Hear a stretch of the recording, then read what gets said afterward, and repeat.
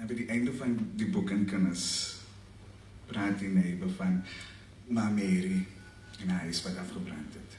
Dan sê die neighbor, die vrou met die malkerige oë, sy sê, hier was 3 firetrokke, en die policevan, en die ambulance was ook hier. Dit het gelyk soos 'n jol in my voorkamer, van allerlei ligte wat deur my venster geskyn het. Dit is een van my gunsteling lyne in die boek, en dit is iets wat my ouma altyd gesê het, toe sy die verhaal vertel het, van die dag toe ek gebore was. Ek wou vroeg kom. My ma was 16 jaar oud en haar liggaam was nie gereed nie. Daai aand moes sy by die hospitaal uitkom vir 'n immediate C-section. My oupa, haar pa, het gedrink en in plaas van na hospitaal toe ry, het hy die hele huis omgekeer en omtrent geperform. My pa, ook 16, het ook daar in die huis aangegaan. 2 policevans het gekom om die 2 manne te arresteer. En die ambulance het dieselfde tyd gekom om my ma na die hospitaal toe te rush. So wanneer my ouma gesê het, dit het gelyk soos 'n jol in my voorkamer die dag toe jy gebore was. Het met my gebly. Maar hoe ek die storie vertel is,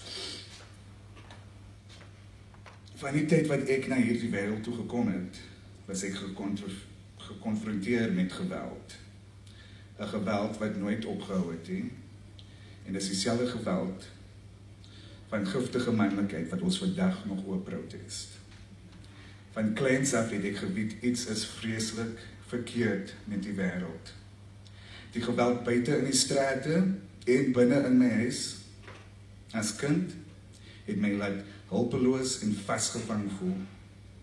Maar ek het gou geleer dat die enigste manier om met die trauma te deel was om binne te kyk. Die geweld het my gedwing om my verbeelding te gebruik om te escape. Ek het begin my krag ontwikkel om nuwe wêrelde in my kop te skep as 'n survival tactic. Ek het iemand nodig gehad om my te vertel dat alles alright sal wees. Niemand was daar nie, so ek het daar die imaginary characters create. Maar ek het ook vir myself 'n karakter create. 'n vorm wat ek uitgedink het vir myself. En dit was Chase Reese, die skrywer.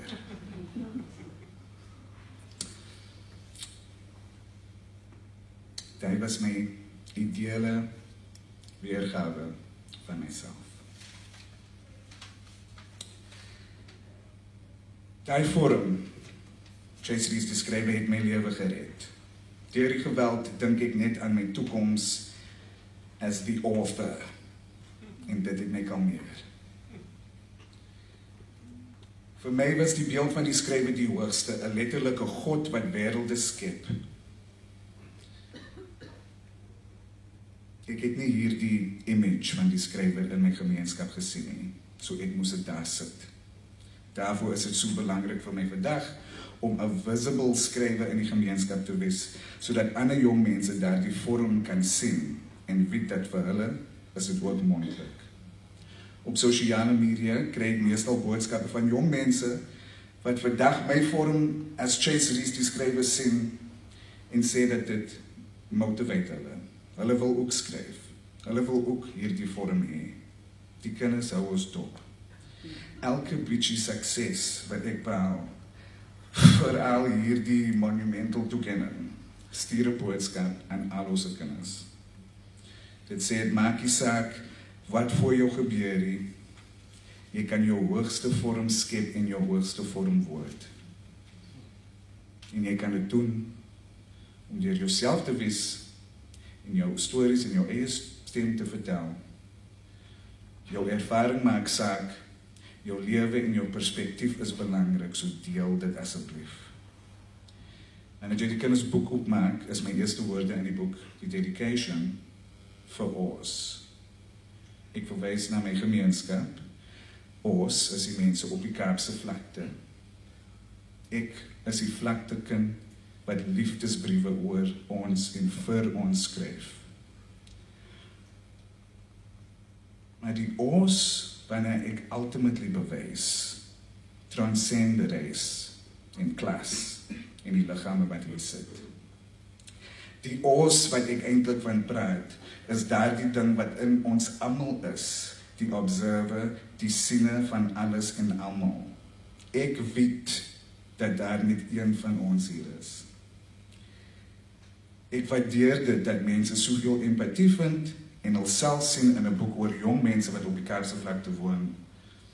En as ons dit net meer kan doen, vanuit ander perspektiewe sien, as ons net die idee wat ons het van onsself versag en onsself oopmaak vir ander realiteite, sal dit die wêreld red, ek glo dit. Maar nou staan ek hier en belichaam my hoogste self. Chase Rees, die blerrie skrywe met 'n rapportprys.